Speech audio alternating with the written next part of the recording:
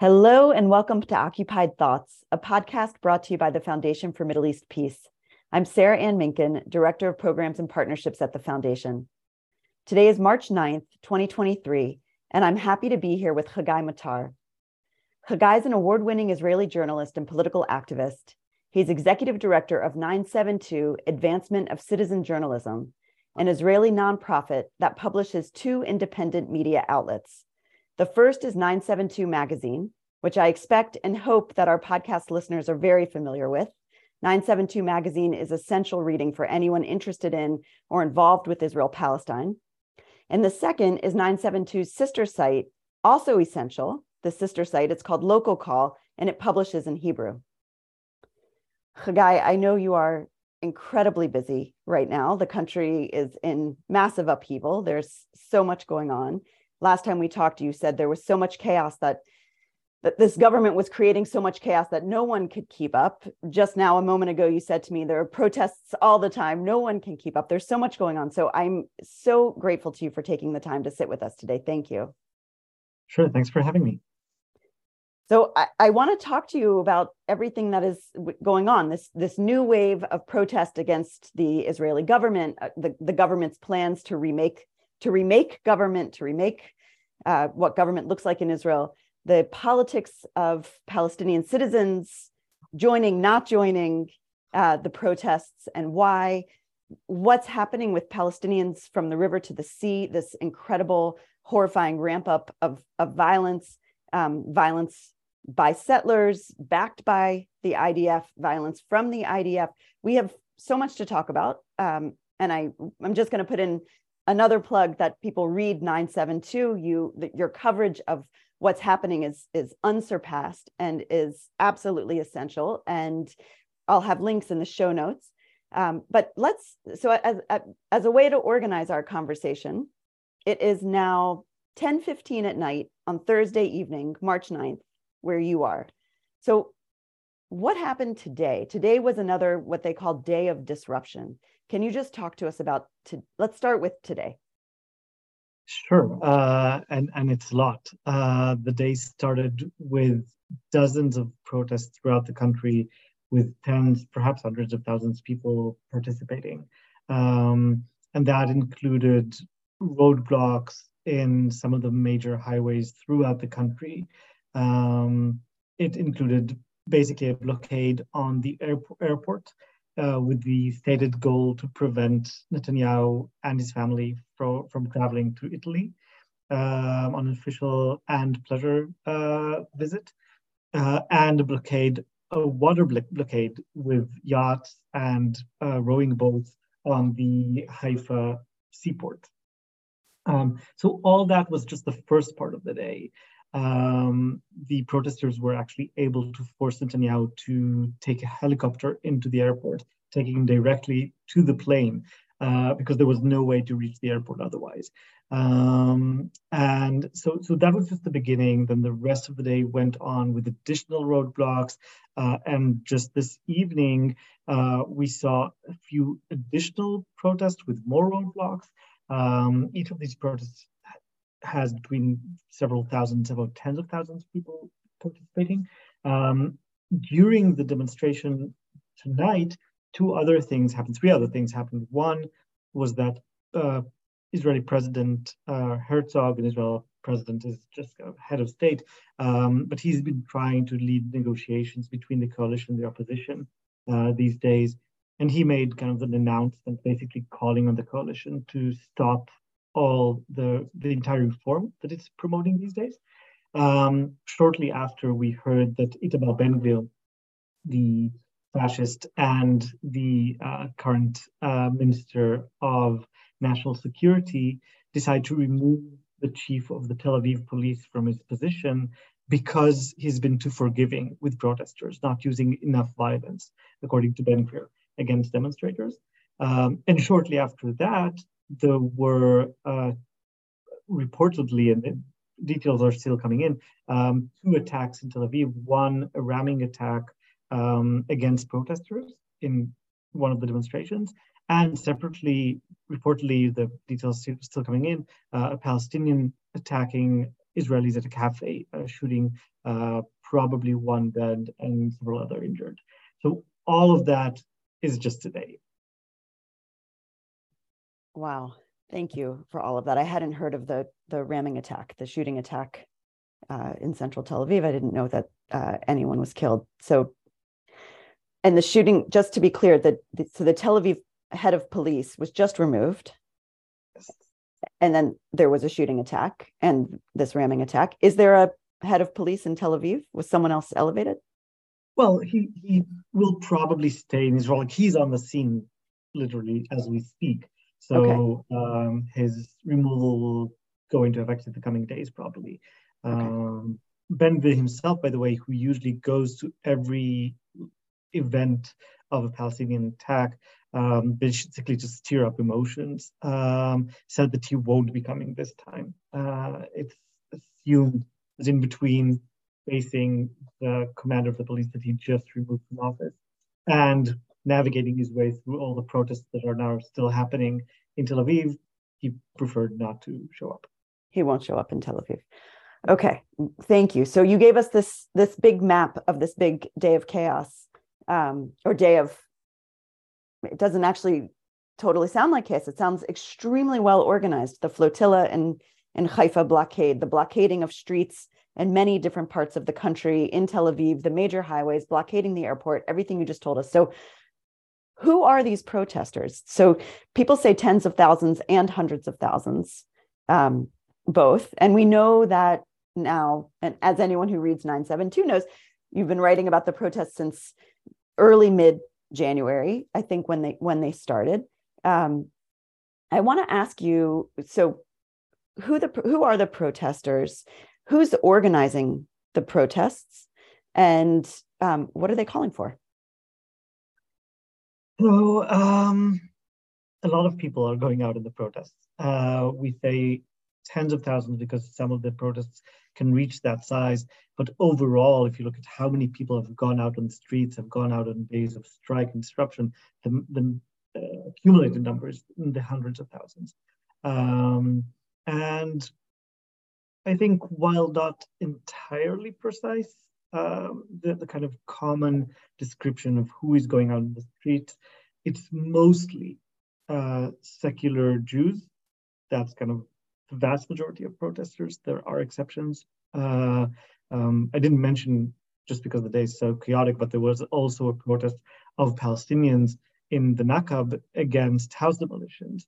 That's, and they were talking about, is the movement for democracy, which is what's been going on like throughout the country, is that something that we can fit into? Are people fighting for democracy willing to talk about demolitions, racist demolitions of Palestinian homes in the Nakab? So just kind of a small exception to the rule of who's protesting. So you have these protests that are kind of asking that question of, do we belong or do we not? But the vast majority are Jewish seculars, mostly. Like Tel Aviv is definitely the leading city. There have also been very large demonstrations in Haifa and Jerusalem and other places. It's seen as a upper middle class kind of movement, referred to as elitist sometimes. I think it's true to a certain degree, but not entirely. And the organizers come from kind of the very heart of the mainstream. We're talking people who are ex-senior military, ex-senior police, and current politicians from the center of the political map. Those are the people who are kind of organizing and coordinating, basically. Great, thank you. That's helpful. So you brought up the exception to the protesters was this protest of Palestinian citizens today in Beersheba who were protesting against home demolitions or orders for home demolitions of Palestinian citizens in the Nakab, in the Negev, in that area. So talk to us about the elephant in the room about Palestine, about this question of protesters are protesting for Israeli democracy, or they think that this is the end of Israeli democracy. You have written about these protesters not showing up to protest against Israeli apartheid. They're protesting for the maintenance of a system that privileges Jews. So protesting, they're against what they call dictatorship, for what we would call apartheid. So unpack that for us, please, of what it means politically, but also what it means in terms of Palestinian citizens and their role within these protests, or not. Sure. So I'll start with the movement itself, and then kind of see where Palestinians do or do not connect. The movement is very, very mainstream. It comes from the heart of Israeli mainstream and establishment. If you see kind of the groupings, that's kind of the movement is massive, and it's made out of different groups. So you have lawyers protesting, ex-judges protesting, physicians protesting, like all these groups separately and sometimes together. You also wait, have I'm going to interrupt you for 1 sec. Sure. Sorry. The groups that are protesting as groups, these what we would call affinity groups, are they all professionally oriented? What you just named are professions.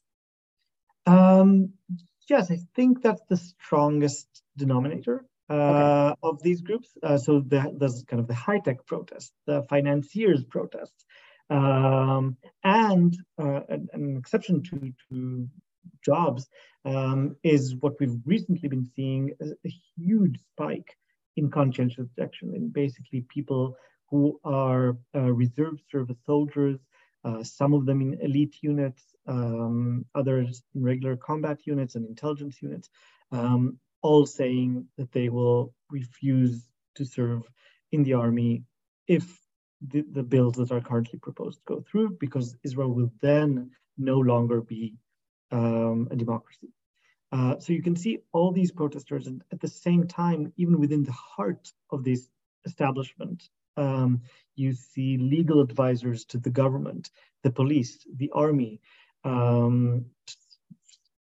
of government officials in different ministries are really pushing back against what the government is doing. So it's not just civilian protest outside of the systems of government, but the systems of government themselves are torn between the new government and the kind of senior leadership of ministries and the security apparatus.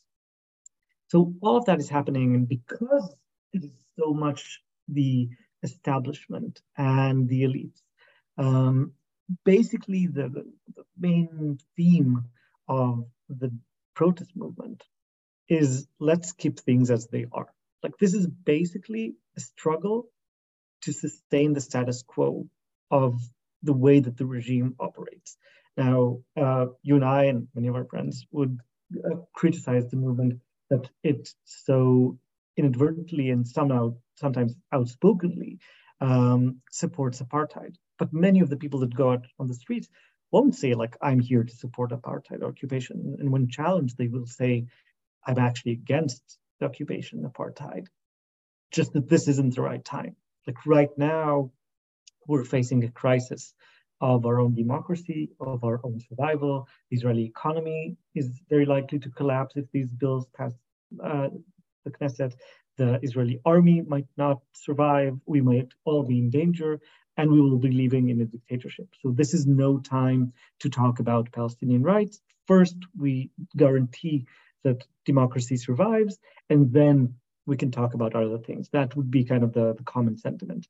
And because this is a movement basically to sustain the status quo, on the one hand, it is successful in getting a lot of people out in the street because the government is proposing a revolutionary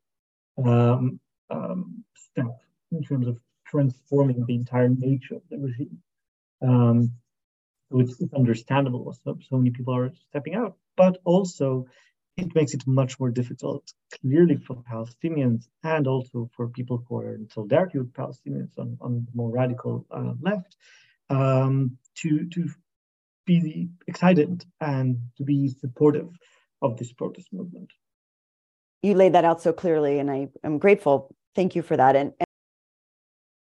And we just did a podcast last week also about the Supreme Court's role in legitimizing oppression of Palestinians and oppression, repression, and violation of Palestinian human rights. So anyone who is coming from the place where we are on what we would call the left or among progressives doesn't look at the Supreme Court as this great arbiter of human rights or as this progressive institution that protects human rights because of its work in legitimizing violations of Palestinian human rights. And yet, it needs to be saved. Can you unpack that for us? Sure. First, just like agreeing with what you said, I mean, it's so absurd to see people in these protests saying that one of the reasons that the existing system, including the Supreme Court, needs to be defended is because it offers them as soldiers, politicians, generals, protection from criminal investigations in The Hague and facing war crimes charges in foreign states. Their ability, people are actually saying, if all these reforms pass and soldiers are given automatic immunity from prosecution in Israel, we will not be able to travel abroad because the things we did or are doing in the army now are kind of covered up by the Israeli legal system, and they're presented to the world as we have our own internal robust criminal system that can identify war crimes and kind of prosecute offenders, which never happens. Like nobody's prosecuted for war crimes in Israel. But the system seems robust enough and independent enough for other countries to say, well, Israel is doing fine by its own. Once you drop that, actually that's when people might get arrested when they fly abroad. So again, this is just to say how absurd it is for a protest movement, for democracy, basically to be saying, for us to be able to continue to commit war crimes, we need to protect the Supreme Court. And that makes it so much more difficult for us to support this protest movement. And that's where I think the interesting challenge is that there's kind of a radical bloc or an anti-apartheid bloc that's been taking part in these protests from the very beginning, which identifies the threat of fully authoritarian regime. It will be terrible mostly for Palestinians, also for other types of dissidents and journalists like us, and for the broader society. So it is important to stop this reform or coup d'etat from happening, and at the same time to be out there on the streets as a bloc in a sea of Israeli flags, which has kind of become the symbol of this protest because it's so mainstream, because it's so kind of keeps the status quo. So in that sea, have a bloc of people that are waving Palestinian flags, that are holding signs against apartheid, against colonialism, and against the Supreme Court in a way, kind of saying, yes, we need to reform the Supreme Court, but not cancel it, but make sure that it actually offers democracy and justice and equality for everyone. And the same goes for the entire regime. So, and there's this kind of constant tension between that bloc and the rest of the demonstrators, where some would come and attack kind of this more radical bloc. Others would just kind of shrug and say, this isn't the time. And some are actually interested and intrigued. And we have seen a lot of people adopt messages from that bloc, and especially since the events in Hawara last week, the kind of attack by settlers and the army on the village of Hawara, where suddenly this has become part of the messaging for the movement. Suddenly people are talking about what this government is doing is allowing even more extreme occupation, and we're against the occupation, and it's the occupation that is responsible for where we are right now. So there is some adoption of that messaging by some of the protesters.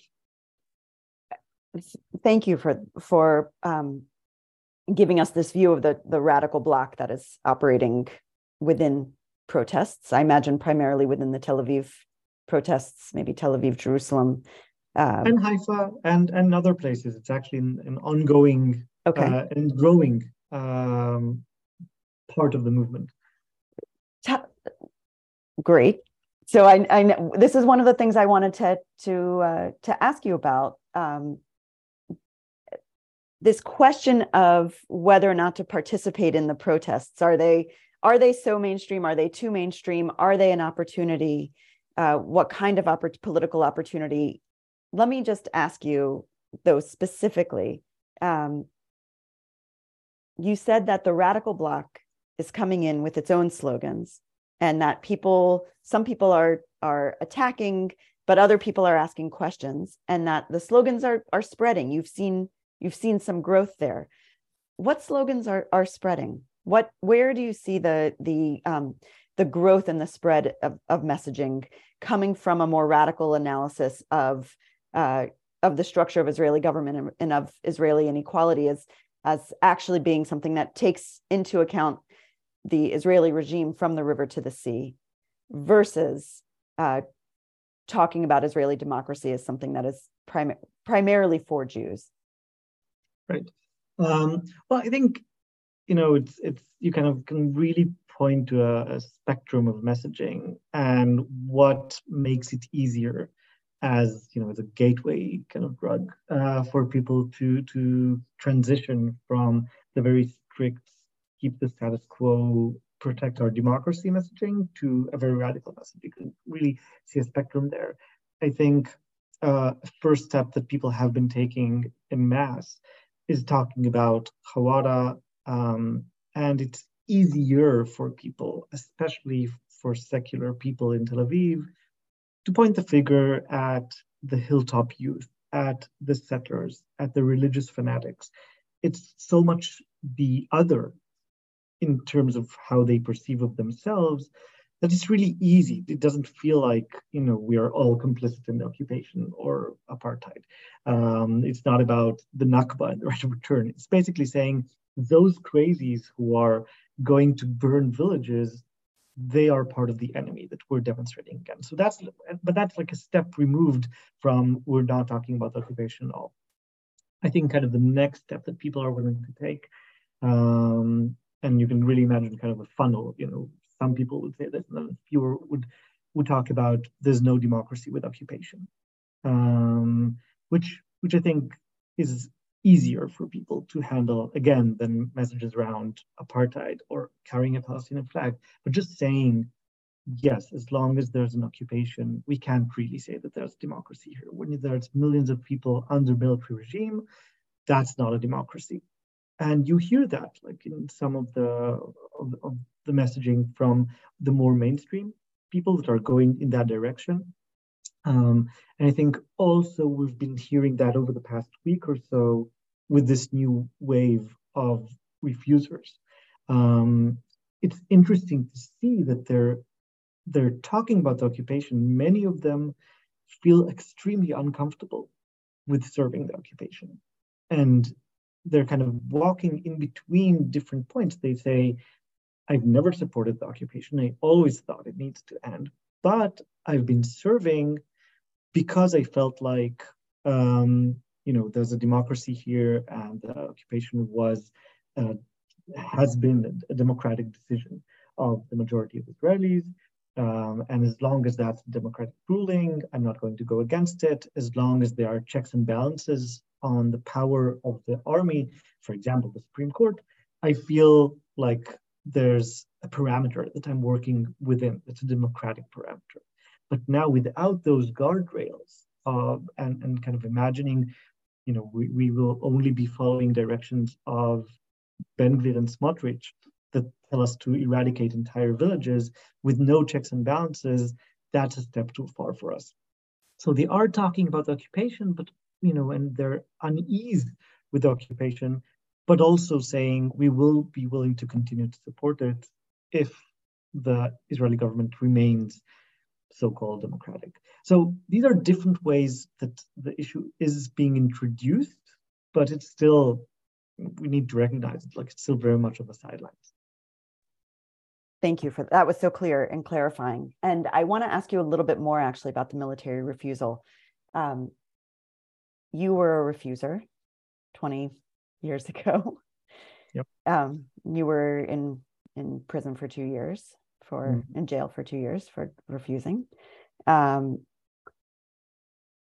How can you talk about there was you published a wonderful piece yesterday in the 972, the English side, yesterday or a few days ago, from Shimritza Meret, who was one of your partners years ago in refusal. Cellmate. Mm-hmm. Cellmate. So you spent a lot of time together. So in this piece, Shimri talks about how the wave of refusal right now is unprecedented. What you also talked about, and that it's coming from so many different parts of the military, from including from elite units and elite intelligence units, and we know that pilots are refusing to or threatening to refuse to train pilots in the reserves, and there's a lot going on right now. How is this their refusal being received in Israel? And I'm asking specifically, your refusal 20 years ago was caught a lot of attention. Your willingness to sacrifice 2 years of your life in prison, and yours and other people's, and you were a part of a wave of refusal around the time of the Second Intifada. But can you talk a little bit about how what you're seeing in terms of how the refusal now is landing, and what you think that means for these protests overall? Sure. So I think there are largely kind of two different kinds of responses to this new wave of refusal. One is focusing on questions of democracy. And there you can see a split between people saying, yes, if a country is not democratic, then people are no longer bound to serve it. That's kind of the message, the main message of the new refuseniks, is we've been a democracy. Without democracy, we shouldn't be serving. And then you have kind of the counter response from the right saying, no, this is democracy. And what's happening right now, whatever the government is doing, it's an elected government. It has a mandate from the people to do what it's doing. And you should obey this government as you have in the past. So there's that democratic conversation, which is much more lively than the one that we were facing 20 years ago, when we were trying to talk about the occupation as much as possible. And we were met with these questions of democracy. It's kind of like, but you have to obey the will of the people, and you have to obey the democratic government. And is it not undemocratic to refuse? And we were kind of trying to say it's not undemocratic because it's for a democratic cause of ending the military regime. So even the people who criticize these refusals right now understand the claim of democracy better than they understand claims about the occupation. The other aspect of the conversation that's happening, this is a microcosm of the entire discussion that's happening around the protest movement as well, is about the background of the people refusing. Again, secular, often elites, like the fact that many of the people refusing are from elite units, is not a coincidence. It is deeply tied to the demographics of the Israeli army and which sort of people end up in which sort of units. So if you take the commandos, the Air Force pilots, and the intelligence units, which are the three main kind of branches where you're seeing more refusal, these would mostly be people from Ashkenazi background, from the elites, from wealthy houses. Whereas kind of your rank and file soldiers, the border police or Golani and Givati units that are sent to the front lines to kind of police Palestinians, oppress Palestinians on the ground, they're usually more from Mizrahi, Russian, Ethiopian background. And that tension that has existed and has grown within the army between different units and between different backgrounds and between the politics of these different units is also playing out now. So people are saying it's time, like people on the right are saying it's time to get rid of the elites that control these parts of the army, as we're trying to get rid of these elites that control the media, academia, the judicial system. Like we need to get rid of these elites everywhere and replace them with people from the social periphery. So that's kind of the other conversation that's happening, and that's often met with really terrible remarks from the protest movement, saying we are the ones who are paying taxes, we are the ones sustaining this government by serving in this country, by serving in elite units. Like we are the country, and we deserve to have more of a say than you, people who don't pay taxes because you don't make enough money to pay taxes, or so on. So you actually see this very elitist messaging from some of the protesters that invigorates this pushback from the Netanyahu camp, and rightly so. These are terrible statements.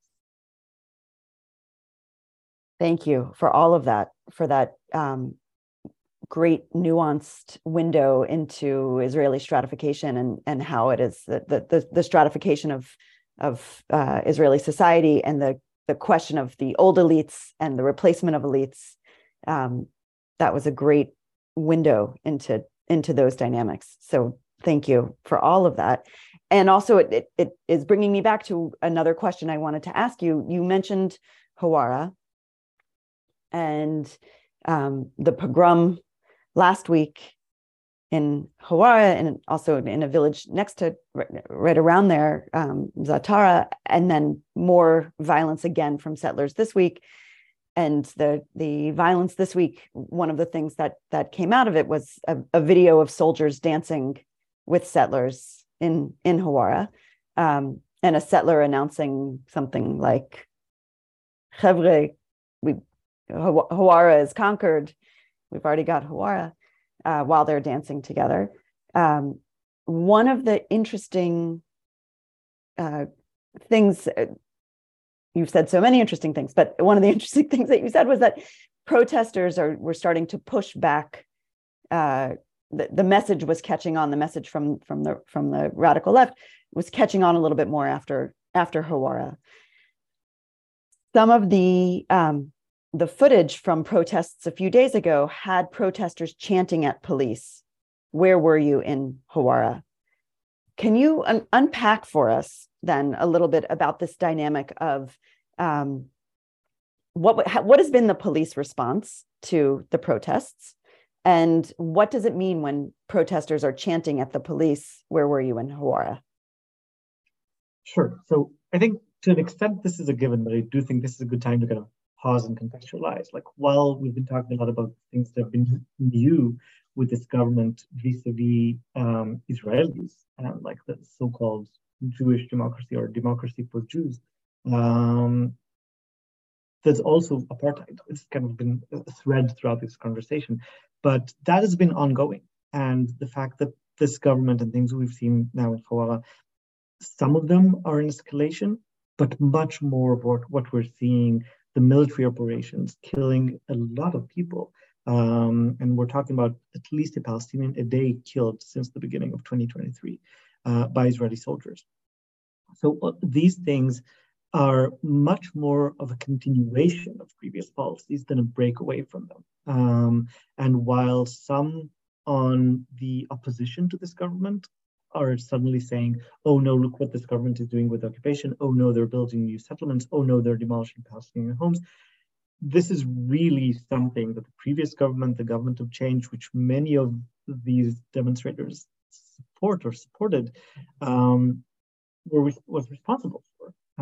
Like last year, the 2022 was dominated mostly by previous governments, so the government of change, saw a peak in demolitions and administrative detention and killing of Palestinians. So just to remember that while a lot of what is happening now is new in the field of Israel vis-a-vis Palestinians, it's much more of a continuum, albeit another escalation. That's just a little bit of context. And then in terms of Hawara, I think it's really interesting. Yes, it has become a regular chant in demonstrations over the past week and a half. Where were you in Hawara? I myself am very torn about this slogan. I think the first few times I heard it, I was excited to see that people are suddenly allowing recognition of the occupation and horrors like into the conversation. And I do think that that's important. On the other hand, I'm also aware, and several Palestinian friends of mine shared their criticism of this, really kind of opened my eyes to different aspects of this. And that's the way that for at least some of them, I dare say most of them, this is a case of using Palestinian suffering for an internal Israeli conversation.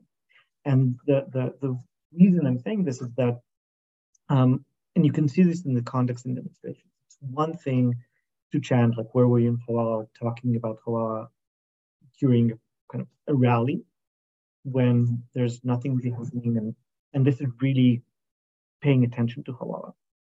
It's another thing entirely, I think, and this has been the majority of chanting, when it's a kind of a rallying cry vis-a-vis police when there are clashes taking place, when the police is trying to disperse demonstrators with arrests and horseback mounted police and stun grenades and water cannon and so on. That feels like people saying, well, if Hawara saw settlers setting houses and cars ablaze, killing a man, and we're demonstrating nonviolence.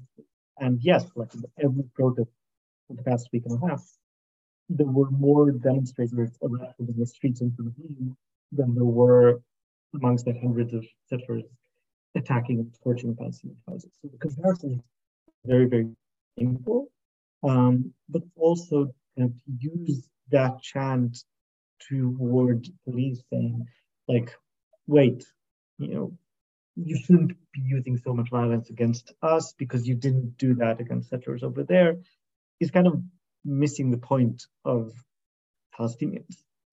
It's just kind of comparing two groups of Israelis and law enforcement toward them, instead of focusing on the more systematic oppression of Palestinians that the army is very complicit in. And ever since Hawara, there were at least 4 more attacks, major attacks by settlers on Palestinian communities. And in all of them, the army was, standing idly by or supporting the attacks. So ignoring that is very, very problematic. I want to ask you to unpack this just a little bit more, if I may. So using Palestinian suffering for an internal Jewish conversation is how you just described one way to look at this. Where were you in Hawara? Chant, this chant that people are using. What would it look like what would have to be different for people to actually be engaging with Palestinian suffering, engaging with what happened in Hawara, engaging in the structural violence that Palestinians are facing? What would that look like that would be different than this chant?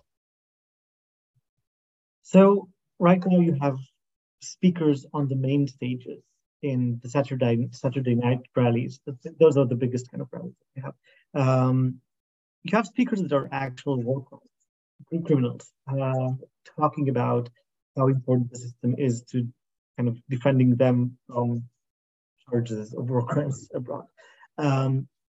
So what it would look like is first removing those people from the stages and having more Palestinians speak. And we've had a few cases of both Palestinians and Jewish Israelis who were invited to speak on stage and were censored and prevented from speaking because they had planned to talk about the occupation. So that really needs to change. And talking about, first and foremost, what is apartheid and why it's not democratic, and including that in the messages of signs and speakers and everything that's connected to this movement would be a great start. including Palestinian speakers, also very central. And I think, yeah, just talking about the systematic nature of this issue and of how the lack of a cohesive justice-based approach from the opposition, which I really don't want to call this opposition the left. We sometimes call it the camp that's left of the right. Left, because it's not really the left, it's kind of central-ish, but much of it is actually on the right. I mean, some of the leaders of the movement were in Likud. So trying to look at the lack of an alternative, how no serious opposition party, aside from the very far left Palestinian parties, nobody's offering a solution. The only way that they treat attacks by Palestinians is we should use more force. We should oppress Palestinians further. And we know the argument is, do we annex or do we not annex? But there's no question about the essence of Jewish supremacy as a guiding star for this regime. And that needs to change. It needs to change both morally and politically, and it needs to change strategically, because for this government to be replaced, the only way to get a majority in Knesset against the far right is by Palestinian citizens, Palestinian parties, playing a role in the opposition or an alternative coalition. And for that to happen successfully, not like we've seen in the previous governments, the new government will have to offer them equality as an organizing principle for society, as opposed to Jewish supremacy. And we are very far from that. Do you see this moment as an opportunity to move closer to that? Yes, I do. I realize that much of the things that I've been saying are kind of to the contrary, kind of just recognizing the many hurdles in our way and how unprogressive this movement is. But I'm also really encouraged by the mobilization of the anti-apartheid bloc in different demonstrations, and by the willingness of people to actually pay attention. There's something about masses of people going out to the streets, and we've seen this before in 2020 against Netanyahu and 2011, the social justice protests, where a movement can have its leaders and its organizing messages, but the people on the street that talk to each other, that think and talk and breathe politics more than they might have done their entire lives before, suddenly they're interested, suddenly they're asking questions, suddenly they're confronted with things that they haven't before, suddenly they're being attacked by the police, suddenly they find themselves refusing to go back to the army, suddenly they find themselves divesting from the Israeli economy. We haven't talked about that, but there's like a lot of people pulling all their money and moving it outside of the country, either to safeguard it or as a means of protest. So when all these things are happening, there's a radicalization that happens almost by default. When you stop thinking of police as, the ones that are there to maintain the order, and you start actually questioning what is that order that they maintain. If they're attacking me and saying that I used violence against them when I know that they didn't, what does that mean when they say the same about attacking Palestinians? When we are talking about democracy, can we really square talking about democracy and preventing democracy from an entire people? Like, those questions are inevitably coming up on the streets every day right now. And in op-eds and in conversations that people are having in their homes. And I think more than ever before, there's really an opportunity to be used here, to be utilized. And even from the very narrow pragmatic standpoint of people understanding that they need Palestinians to push back against the right. This is something that Ayman Odeh, at the time, head of the Joint List, now Dashan Tal, has been saying since 2015, like, Palestinians can't get rid of the far right by themselves. But no one can do it without them. That's been kind of, I mean, the slogan. And I think people are now realizing that they need Palestinians to defend their lifestyle in Tel Aviv of the elites. And that is opening up new opportunities. I think that we will see where they go. Thank you. And I think that the what you said earlier about how what the role of Palestinian politics becomes, whether it is a tool to further Jewish supremacy or internal Jewish conversations, or whether there is actually shared struggle and co-resistance, this is on the table, what direction that goes. Exactly. You have been so generous with your time. I want to ask you one last question, if I may.